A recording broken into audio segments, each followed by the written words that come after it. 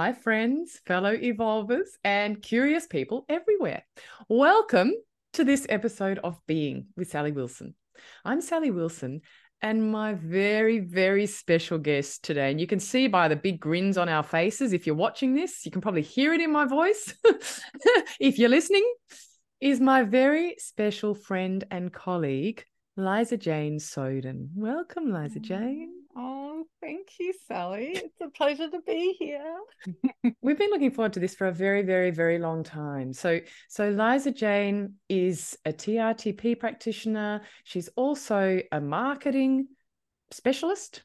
She's a very gifted woman, to be honest. And what we're largely going to be talking about today is Liza Jane's background, which a lot of you will find fascinating. So, Liza Jane, can you tell us how you grew up? I think not only your listeners will find this fascinating, maybe my friends and colleagues, because certainly I hid what how I grew up, and I'd like to just say from the outset that I understand and appreciate what religion can bring to people, whatever religion that they follow. And I'm really respectful of this. Mm-hmm. This is just my story. And from some amazing work I've done with a TRTP with Sally, I've been able to bring awareness to the impact that it had on me. And so I just wanted to share this story. So I grew up in a Jehovah's Witness household. Now, the core belief of Jehovah's Witnesses is that Armageddon is coming soon, so the end of the world. And the only path to survival is following the rules of Jehovah.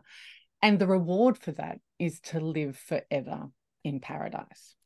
So we were warned that Satan and his demons, which were angels that had turned away from Jehovah and his beliefs, would try and influence us. So we were warned against worldly people and activities. So that meant we didn't celebrate Christmas, birthdays, Easter.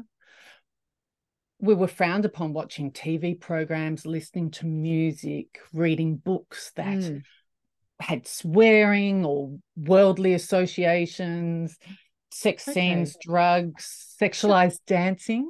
So worldly, hang on. So worldly is how? So can you just describe that a bit more? Just explain what worldly means within this, within the Jehovah's Witnesses. Yeah. So worldly is acts of sin or going against Jehovah's beliefs. Okay. So that would be other religions, so pagan origins with celebrations.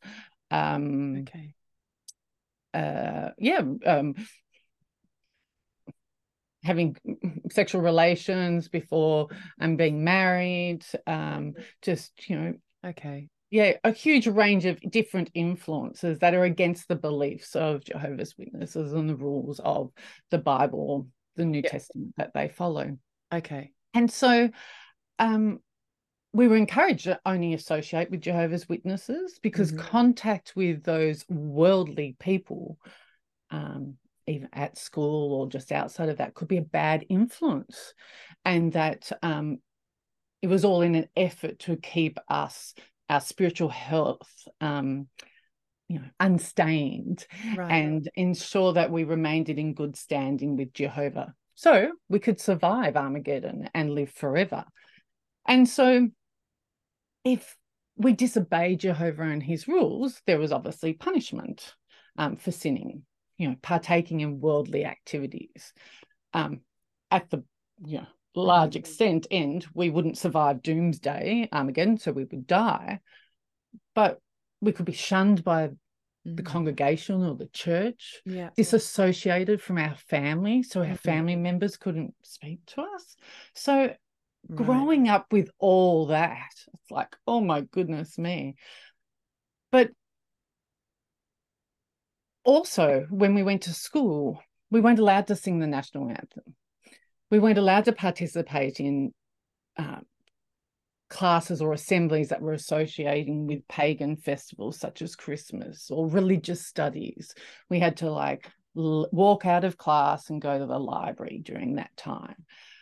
And that in itself was that's quite tough. intense. You're not allowed to fit in. You're not allowed to belong, right?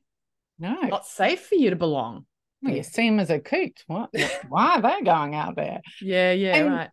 and I was raised up until I was a teenager. And I never got baptized in the faith, which really officially integrates you as a member, because there is a process and a commitment that you make. But what's the commitment? Sorry, LJ, what's the commitment? If you're baptized into it, what changes then? Oh, well, you dedicate your life and service to Jehovah. So you're witnessing and preaching this and trying to save people and get people to join the faith so they can not die and live forever. So you don't go on and have an education or a job. You sacrifice your life to witnessing. How do these people pay the bills? Well, they take on smaller side jobs or wow, okay. Yeah, extraordinary. Right. But they give up and they dedicate their life to that.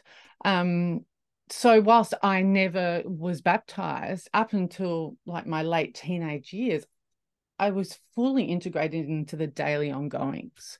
Right. So we attended Bible study school 3 times a week. Plus we prepared for those meetings.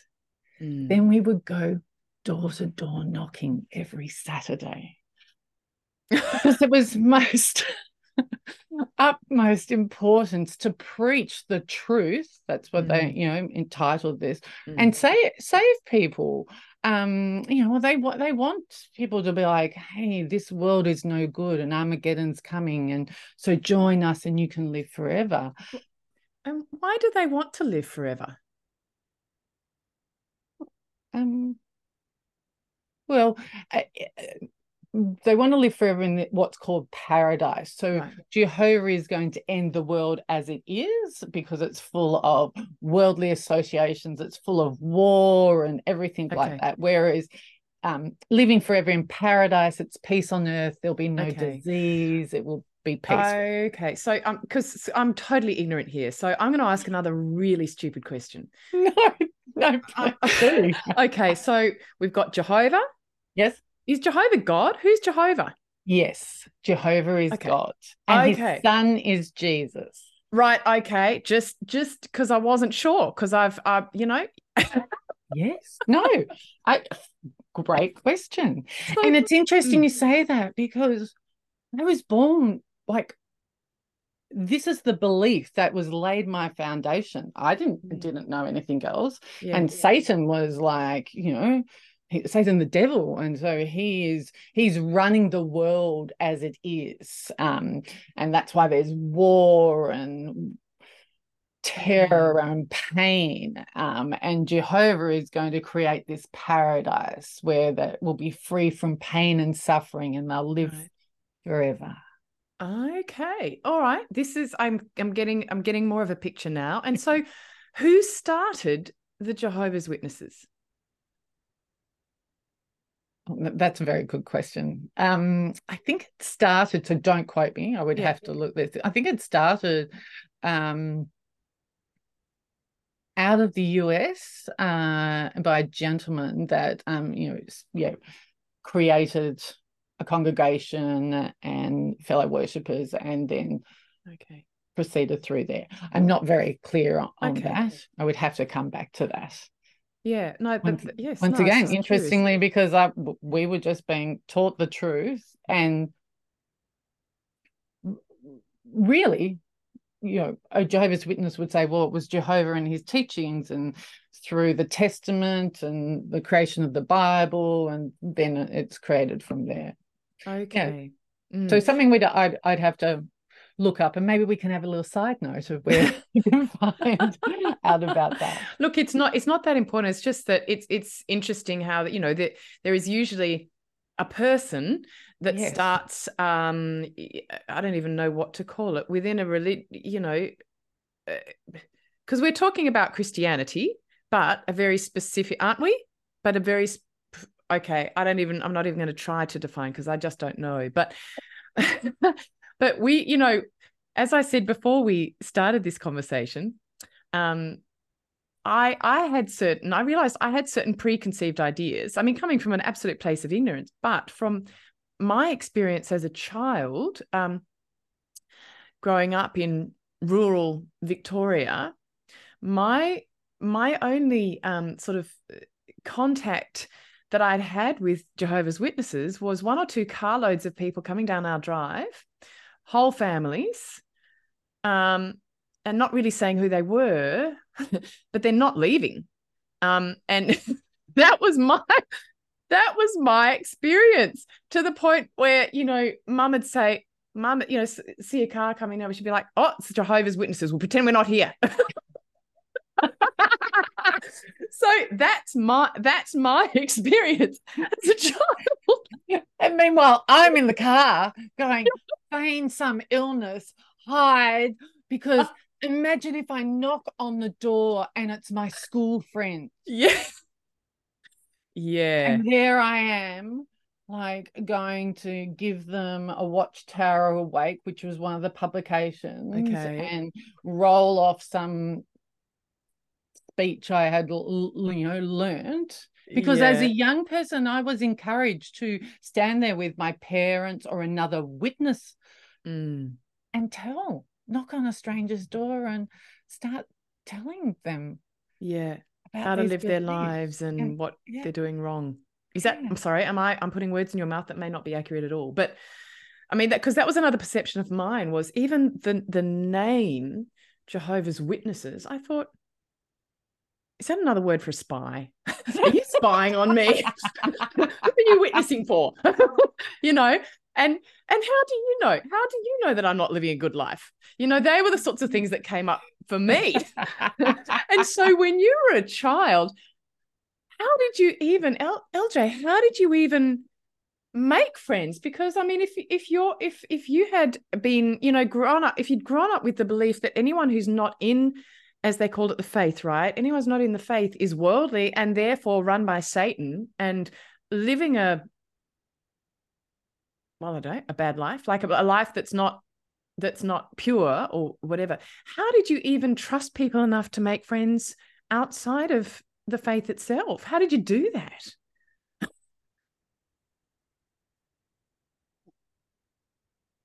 When I was younger,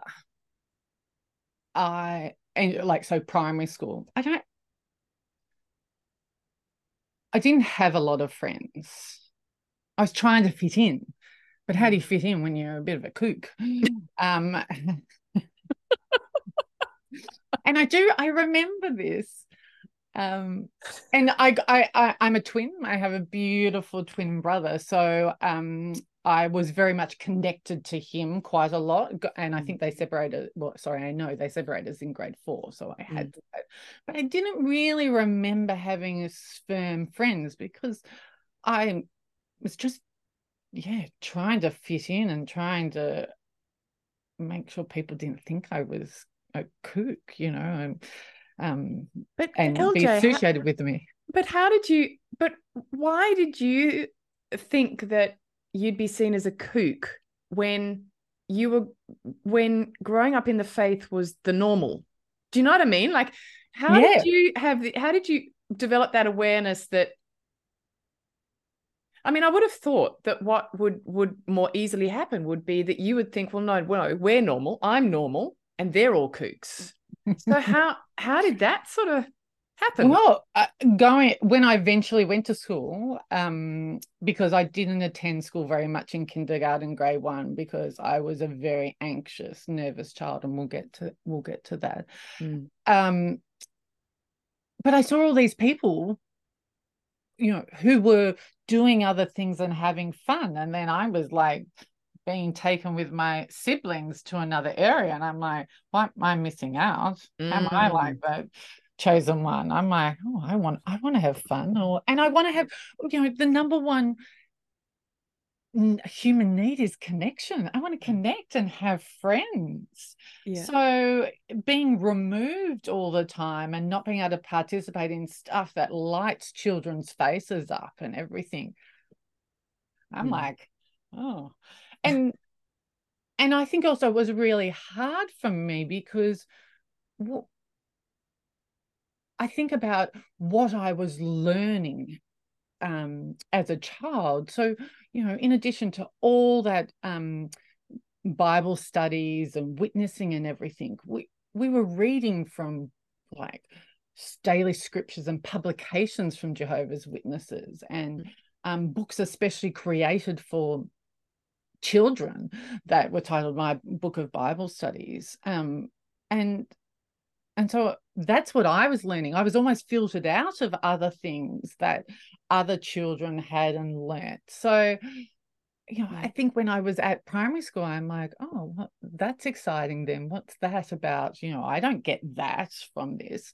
Right. And one thing I vividly remember, and in doing this work now, I realize why I was scared of the dark and also such an anxious child, is that this book of Bible studies, whilst it had beautiful pictures of people living forever in paradise, it had disturbing illustrations of the ground opening up and people burning and children screaming. And, I think there was a picture of a man holding up a baby who was going to cut in two. Like, these are Bible stories, but to a young child, it's like, oh my goodness me, I'm going to die.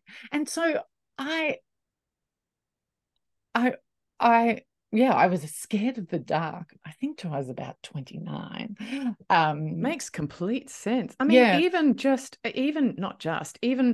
the idea that the world is ending. Yes. Growing up with that. Well, this is really interesting. I slept in my parents' bed till I was 15 because I would go to sleep in a room with a light on because I was scared that Satan was going to get me. Yeah. But then if I heard the wind or a thunderstorm, I'm like, that's it. Armageddon's coming. Yeah. And like, I'm like running into sleep with mum. And that continued till I was 15. Yeah. Like, Yeah. for a small child, you think about that fear that I must have been in. And these are big, scary concepts that we weren't learning about when my brain was fully formed and I could be understanding that and critically analyze it. No, it's from straight away. So it was like a fear of death, fear of losing my parents, my siblings, being alone, being in pain. Yeah. Wow. And so, I mean, and the interesting thing to me here is that I'm sure, and we're not here to talk about your parents or anybody else, but I'm sure they were in the Jehovah's Witnesses because and being in that and teaching you about it, they were thinking they were protecting you. Oh, And they were doing 100%. absolutely 100% the right thing by you, right? Oh, they loved us. Absolutely. So they wanted us to survive. Yeah. They were like, they were coming from, and that's also why they witnessed. They loved people. They wanted to save people. They wanted everyone to go, hey, you don't have to suffer anymore. You can come do this. Meanwhile, I'm little Liza Jane suffering inside going, oh my God. I used to practice as a little child. And I think my dad taught me this. If Satan or my demons came to me, I could say, get behind me, Satan. And I used to practice this if I was ever, and look at your face, if I ever came across this. So once I went into a graveyard with my friends, non-religious friends, and I was like petrified. So I was like, get behind me, Satan, get behind me, Satan, just in case they popped up. Yeah. So how did you... That's why people might think I was a kook if they knew what was going on in my brain. So how did you think of yourself? I mean, it would be very hard to grow up with all of that stuff going on and think I'm a good person, or I deserve good things? Or how did you relate to yourself? Yeah.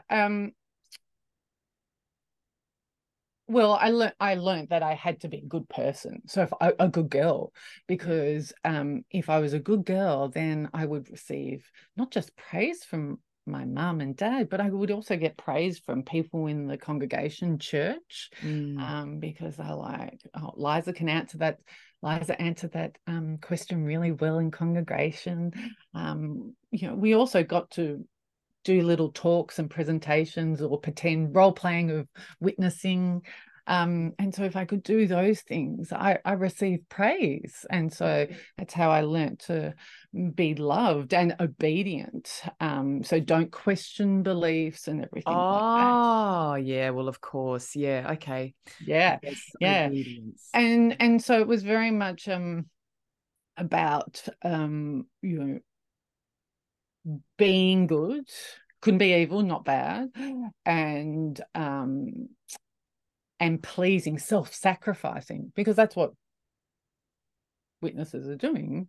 Once you're baptized, you're self-sacrificing to save others. So for me, I had to be the good girl, and I believed I had to be perfect, and that's how I got love, and I pleased everyone else because that made everyone happy. Mm. And the world is evil, and everything outside is that's a threat. So, and I'm not also capable of thinking for myself. So, this is how it Mm. was. But internally, I wasn't sure of myself. I didn't know where I belonged. Yeah. I didn't know what to think or believe. Like I had to be like I was being told what to believe. So Yeah. where was that ability for me to think that? And I was fearful of always doing something wrong. Yeah. Learning not to trust yourself, right? Yeah, but also Right. not always knowing what's wrong or right. Like Yeah. when I was in Right. high school, one of the elders in the church, so authority people in the Mm. church, they were called elders. Their son went to high school with me, and I'd always get in trouble. The elder would drive over at night with his son to see my dad to say what Liza Jane had done wrong at school.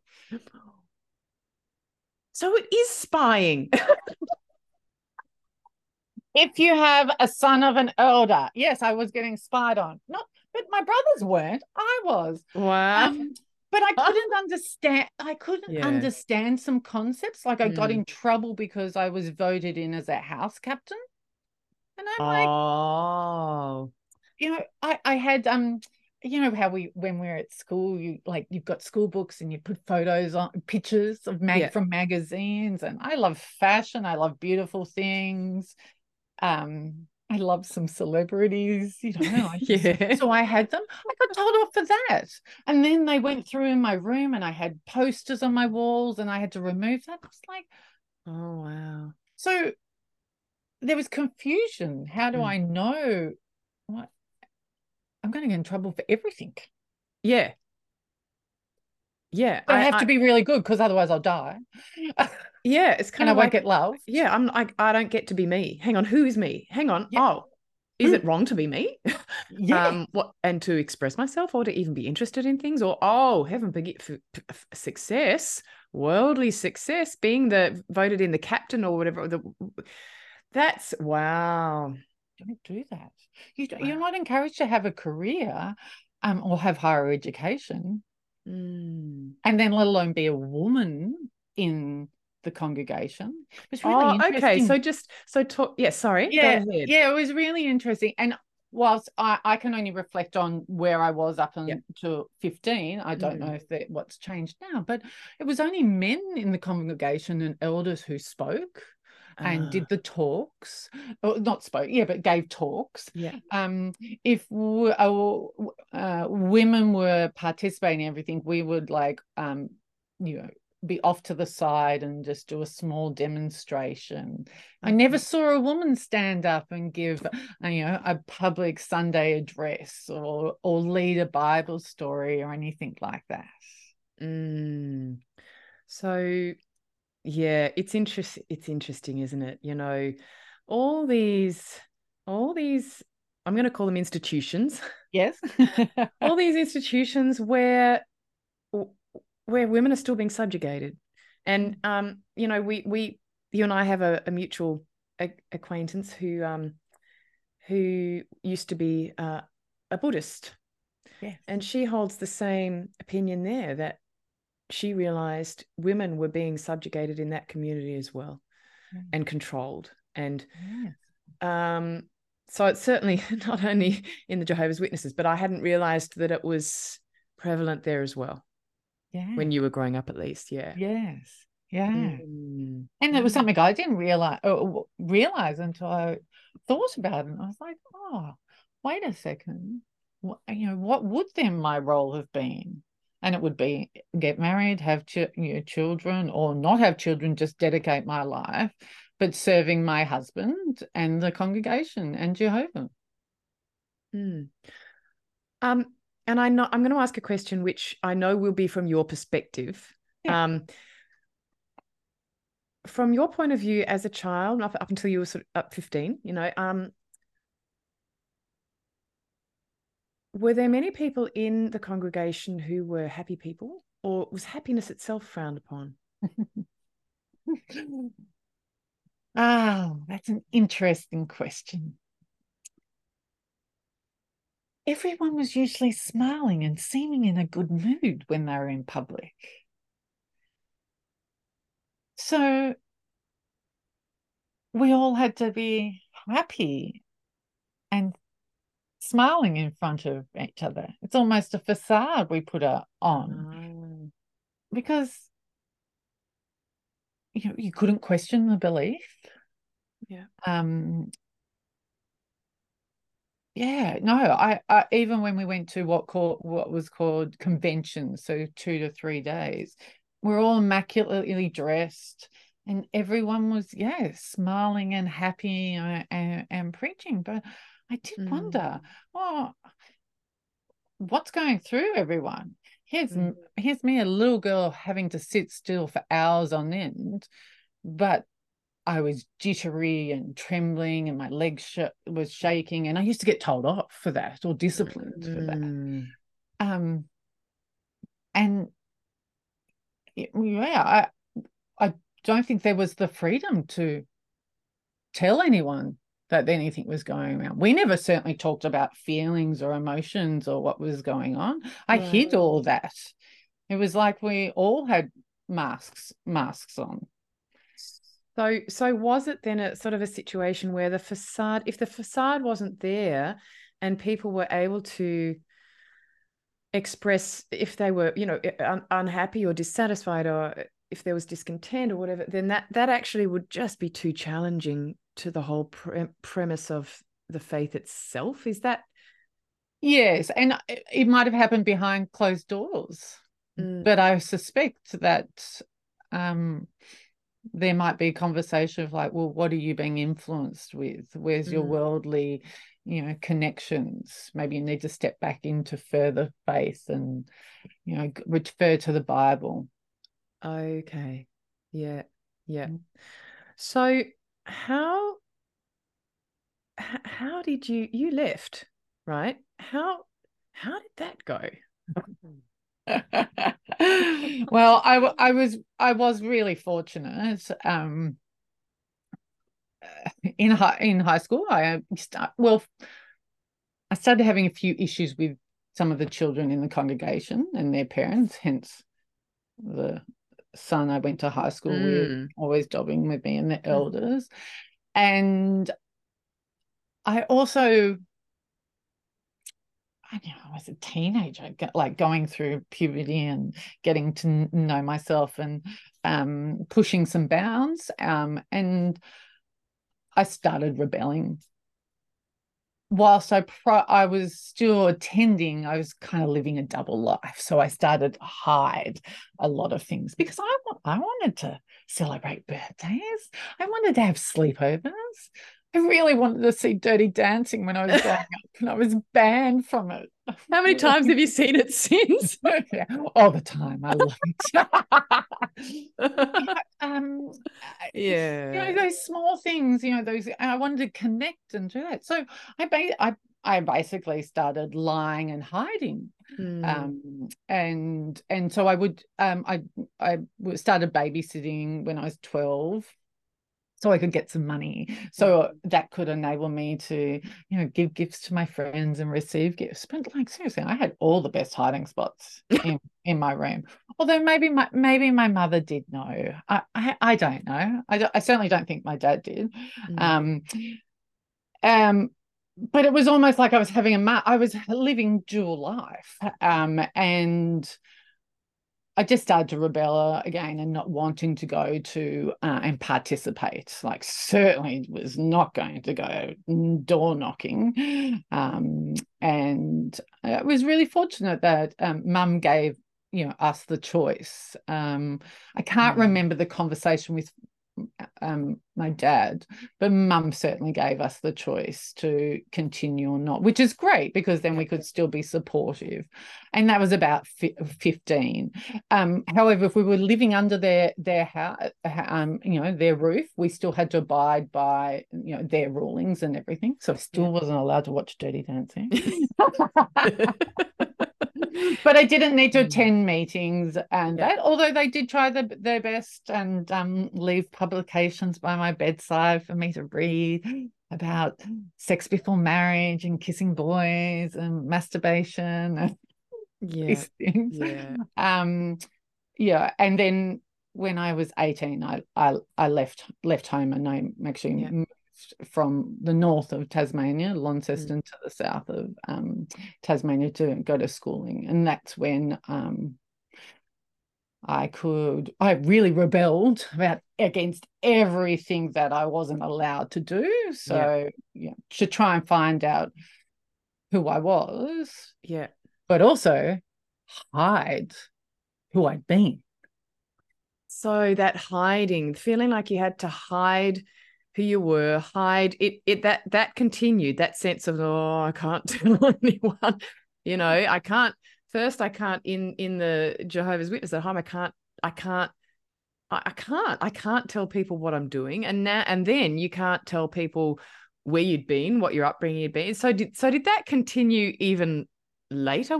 Did that become something that did it express itself in different ways as life went on? Oh, yeah, certainly. I think because in later lives, I had these wonderful patterns of behavior, such as perfectionism, imposter syndrome, people pleasing. I suffered anxiety, panic attacks. The list went on. But certainly imposter. If I heard anyone joke about door knocking Jehovah's Witnesses or something, I would like, my whole body would tense up, because I'm like, oh my God, imagine if they find out the shame, the rejection. They'll reject me because they'll think I'm still of that faith and I'm a kook, and the humiliation, and I'll be ostracized. So I did everything to or protect, for someone not to look under, or further down that. It's interesting. I like any of my childhood friends or friends I associated with, kind of lost contact with them when I did move away. So none of them left the faith, or some of them did, or most of them weren't in the faith, right? Okay. In the end, because of when I was about like 15, I could start to associate with more. But some of them knew some elements of that, but I could never bring them home, because my dad would preach to them. Yeah. I was like, just getting mortified. So like, no one's ever coming to my house. And so that just kind of dissolved. But also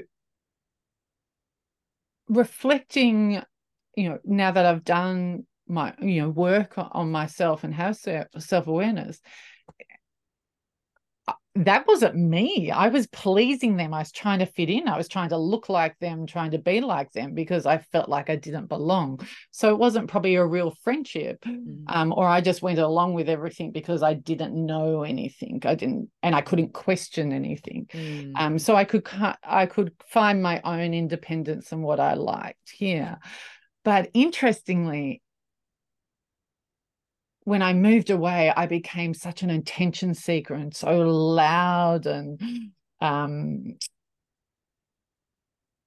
full of life and everything because I didn't want anyone to look under over there and see Right. that. So I'm going to be so busy protecting all this other personality. It was a decoy. Don't look there. Over here. Oh gosh. And that fear of rejection is such a powerful human primitive fear, isn't it? And I know this is a hypothetical question, but in fact, I'm not even going to ask it. I imagine, when we're in a community, if we fear enough that we're going to be rejected, if we dare to question, dare to challenge, or dare to leave the community, well, for a lot of people, that's a good enough reason to stay in it, even if it's not aligned with really who we are or our values, or that desperate need to be safe, to feel safe. Yeah. Well, and also we don't know how to think or how will we survive. Like, if you think about what I was taught, it's a narrow focus of the world. So I didn't have a big picture, and I wouldn't know some of the things to be able to explore that and be able to survive and etc. So how did you learn the skills? How did you learn the skills that you hadn't been taught when you were a child? I mean, you're a very naturally curious person, and you ask questions, and you're adventurous. I mean, how did you because I know that, and your spiritual home is New York, of all places. I mean, so so did it take you long to kind of develop that, or was it just such a part of who you were that once you were free to be that, it just kind of fell into place? Well, in college, I started to I started taking geography and travel, as well as accounting. I was going to be an accountant. That doesn't seem like you, LJ, but no, I know you'd be very good at anything that you tried because you were a perfectionist. Yes, both, exactly. I can say we're recovered. We're both recovered perfectionists, so I know I can say that to you. Exactly. No, if you ask people how I am with money, they'd be like, "Oh, you wouldn't be able to balance those books." It just falls through my fingers. And so I was taking courses based on what people had told me and my beliefs of myself, and also to fit in, or where to go to school, and as in if I went on to do a higher education, and I was taking geography and travel, and it was like I was loving it, and I was like, this is really interesting, and I wanted to learn more, and I had a thirst for learning more, and I was exploring either going and doing a Bachelor of Commerce at university, because that's University of Tasmania, because that was where my friends were going and my boyfriend at the time. But there was also this Drysdale course in Hobart around advanced diploma of tourism and travel, and so I was like, oh, I'm really interested in doing that, but I didn't know what I was going to do, and I didn't know about that. And there was another course in hospitality, so I applied for that, and applied for all elements. And interestingly, Drysdale College rang me up and they said, "You've applied for tourism and diploma in tourism and travel, but also hospitality. You have to make a choice." Wait, I don't know what to do. Not used to making a choice. So I went with tourism and travel, and I decided to. It was a very big brave step to move away from home, move away from my family, and come and do something that I was passionate about. But I think in another aspect, it was enabling me to get away from the religion and living under my parents. Mm.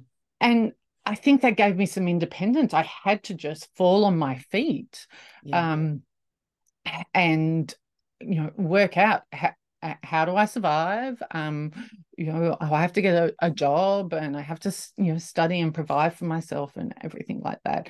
Mm. And studying travel and tourism, naturally, then you get to travel and you have those experiences. So I was able to throw myself out into the world and be really brave, even though flying scared the living daylights out of me. Everything scared the living daylights out of me. Right.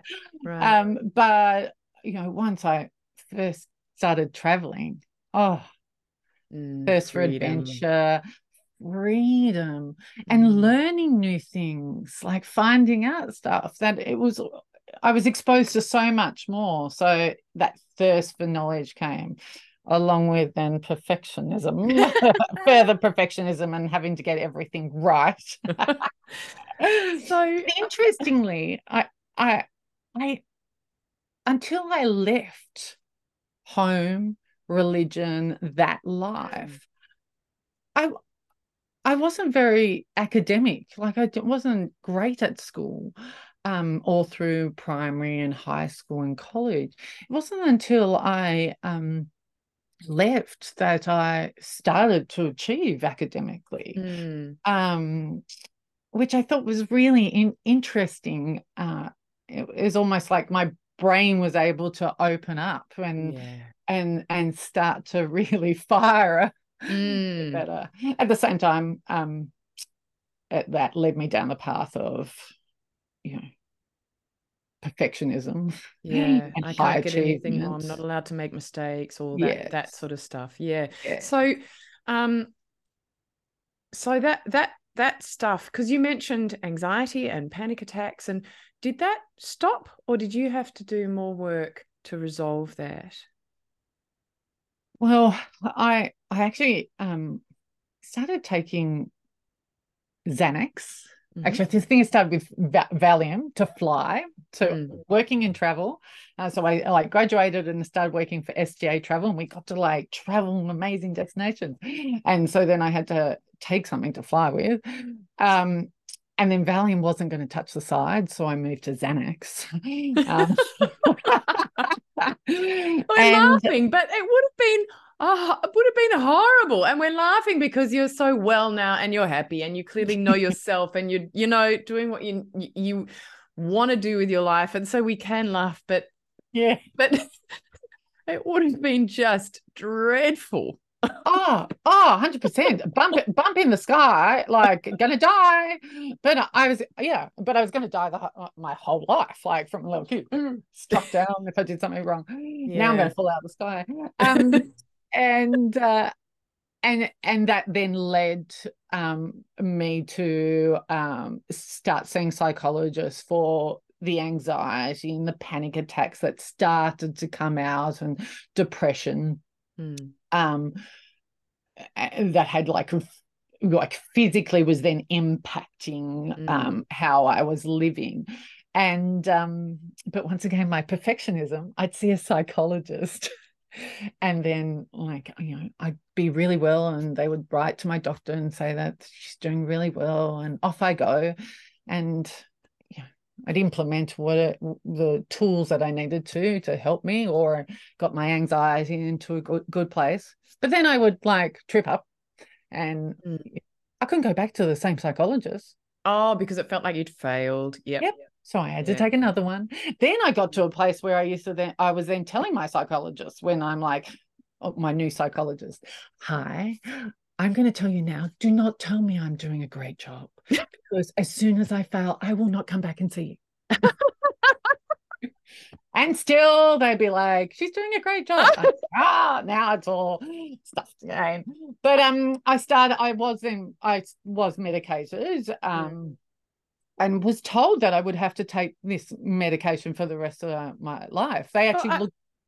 yeah. Sorry. No, So they I did. go ahead. You go. You go.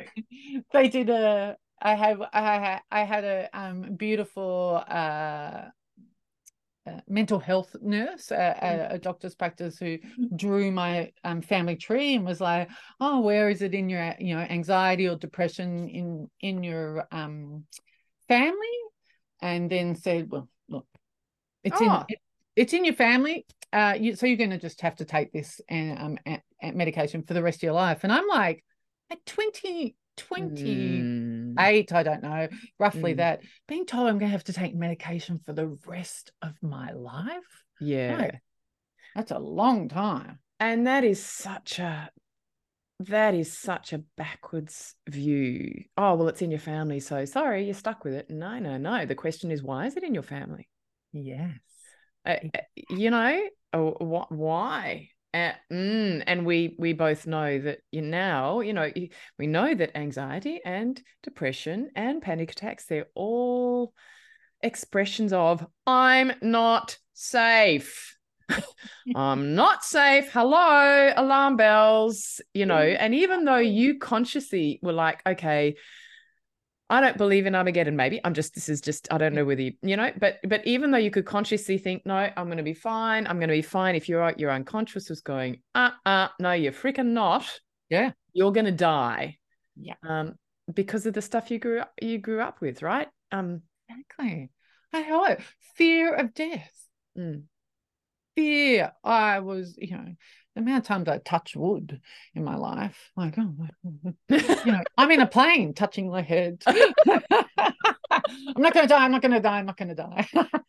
Yeah. So, But that's, yeah. yeah. What finally, if you're happy to talk about it, what finally got you past that? Yeah. Well, real life challenges and events over the last 10 years of my life, from 33 onwards, to 44, so just 2 years ago, accumulated in like panic attacks. I started so bad that I couldn't go to work. Mm. If I was at work, I was hyper manic, Mm. super manic, and I was stressed and overwhelmed. And um, uh, I was a manager in my role, and we did feedback, and I can reflect on this because it was when I was about 44, and people would say, "Oh, when LJ is super stressed," and when we can't like approach her. And that's true, because I was just like, Mm. don't touch me, I'm reactive and everything Mm. like that.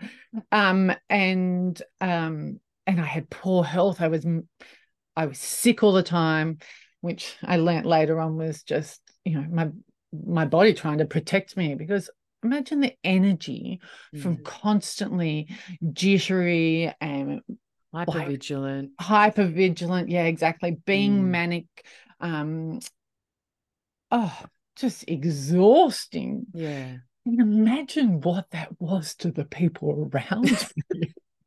I have said to my colleagues and past managers, "Oh my God."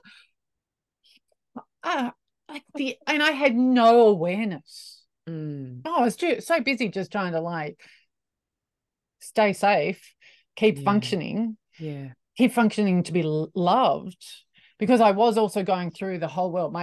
Just waking up, my primary drive for life was that I wanted everyone to like me. Yeah. So I would do everything to do that. Mm. So that would be life of the party, be it fun entertainer, go along with everyone, what everyone thinks, etc. It's like, And running yourself ragged at work because that kept everyone happy, right? That too. exactly. And I was Mm. achieving. And in the end, even my achievements didn't give me any satisfaction. Mm. And so I the patterns that had kept me safe and loved, in that world that I was living in my head, started to just crack, and I was cracking, and I was burnt out, and I was reactive and overreacting to circumstances and things that were happening. And so I was just like, well, actually, I ended up getting really depressed, and I didn't actually realize how depressed I was. And so I was really at a point of despair. Just I was, professionally and personally, there were cracks, and I was losing some friends, and it was not a great place, and I was just not happy with myself and withdrawing. And I was like, oh, there must be something more to this. And it was actually through doing some leadership work at work, and I have shared with the management team that this saved my life, that I came across TRTP therapy. And I was constantly always looking to resolve my anxiety. I saw psychologists, brought every self-help book there is, and read that. So I was like, oh yeah, I'll give anything a try. If this will help me, because I'm really struggling now, and I didn't like where it could end up going with how I was being, and yeah, I did the work, and wow, there's so much stuff I did not know or see, the self-awareness that brought for me, but the lightness, it transformed my life. It transformed who I was, but not in terms of a personality change. It just took away all this anxiety and fear and all these unconscious core beliefs, like that I'm not enough, and I have to be perfect to be loved, and I have to hide to be safe. I have to hide, I have to live a double life. I have to please everyone. Yeah. Oh, the self-doubt, the lack of confidence. Because to an outside world, apart from being super manic and always twitching and moving, everyone thought I was ambitious, competitive, super confident. Inside, I was like dying, waiting for someone to go, I don't think she's all she's cracked up to be. I think she's faking it. Yeah. So it gave me, it just completely freed me from all that, and just switched on so much self-awareness and to understand I could not see any of this. I couldn't see how I was in the world because I was so far in my head. And because, when our normal's been our normal forever, yes, we can read self-help books, we can meditate, can't meditate if we're hypervigilant. We can't. But we can develop a certain amount of awareness. We can sort of say, oh, why is that behavior like that? Oh, because of this. Why is that behavior like that? Oh, because of this. But there are some things that we simply are blind to because they're so ingrained in what we accept as our identity, we wouldn't even think to question it. And, when I did TRTP too, I was in a different situation then, that I did it thinking as a part of the training, and we are now colleagues. You are now a certified TRTP practitioner, right? And so I did the process as a part of my training, and I know some people have heard this before, but I thought, be interesting. It's fine. I don't need it. Fine. And it absolutely has transformed my life.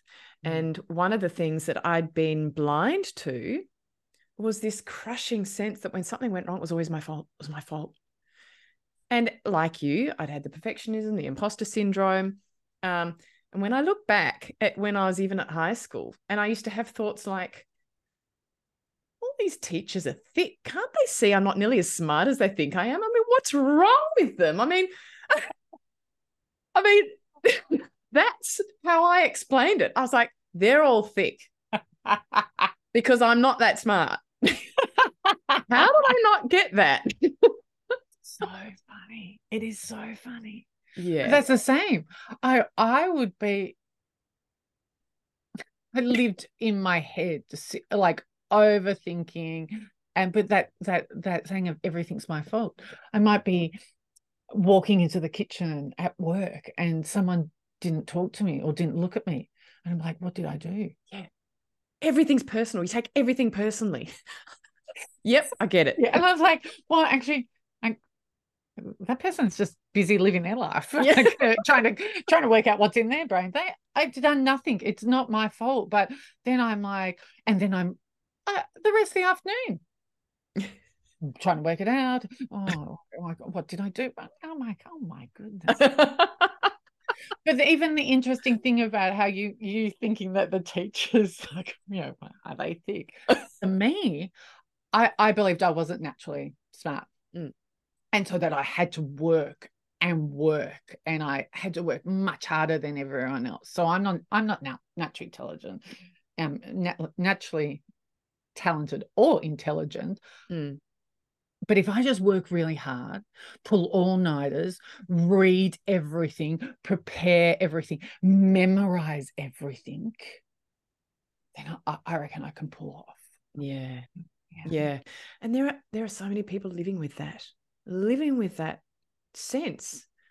I mean, at least we've got a term for it now. At least we've got the term imposter syndrome, and people hear about imposter syndrome. But when you're living it, it's real.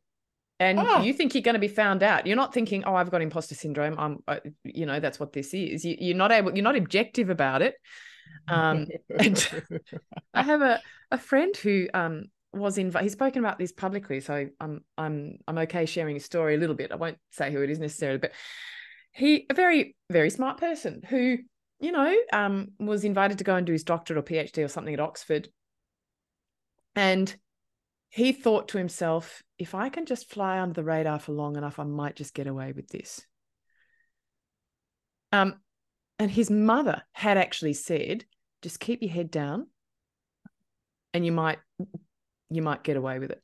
So it's easy to see where his stuff came from. Yeah, exactly. But it's not a coincidence. If you get into Oxford and get offered a position to do your doctorate, PhD, whatever, well, there's reason for that. Yeah, extraordinary.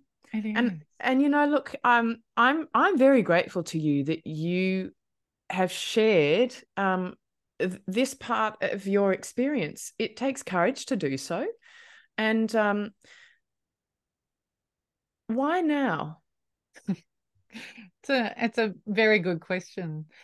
And I think that's along the lines of courage, and also I'm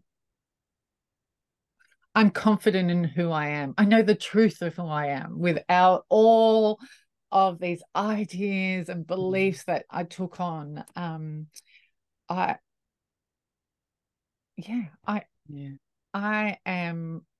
know who I am, and it's okay to be me. It's safe to be me. It's safe to have that childhood. It has shaped and formed me in some way, and now I've just got the great parts about it that have helped me. And I want to share this story because it might resonate with someone else. There might be something that people go, oh wow, it might be a little glimmer of understanding or self-awareness. And I don't want people to struggle like I have and did. I want them to be able to feel free and creative and have self-confidence and just have fun and live life as it is without coming from fear, and have time and space, and just not carry that heaviness. And that was the biggest thing I felt. And when after doing TRTP therapy, that was like when the shift went, I was like, oh, there's something's not there Heaviness just anymore. yeah. I feel light. I was actually hanging out clothes on the clothesline. And it was the work we did. And I was like, whoa, that heaviness is gone. And just Mm. not struggling every day and having Mm. more energy and fun.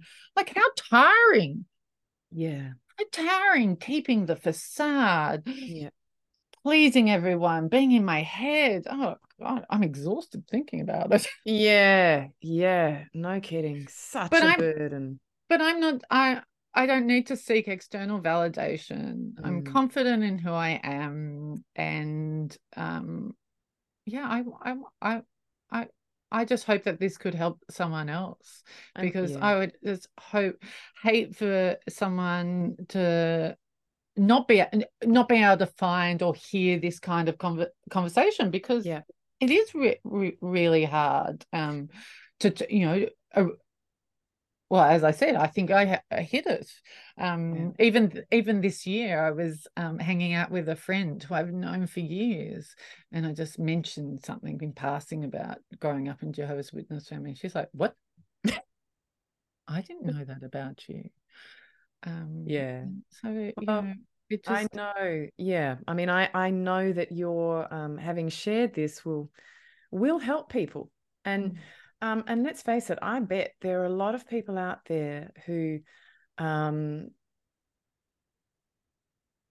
who don't want to say what their childhood was, who don't want to look at that or admit it, yeah, um, or who think that, well, this is who I am and this is how I'm going to be, and I can't get well. I can't get well. Like that yeah, doctor telling you in your 20s you'll be on medication for the rest of life. Why? Oh, because somebody in your family had mental health issues. Oh, please, everyone, please, if you've been told that, don't believe it.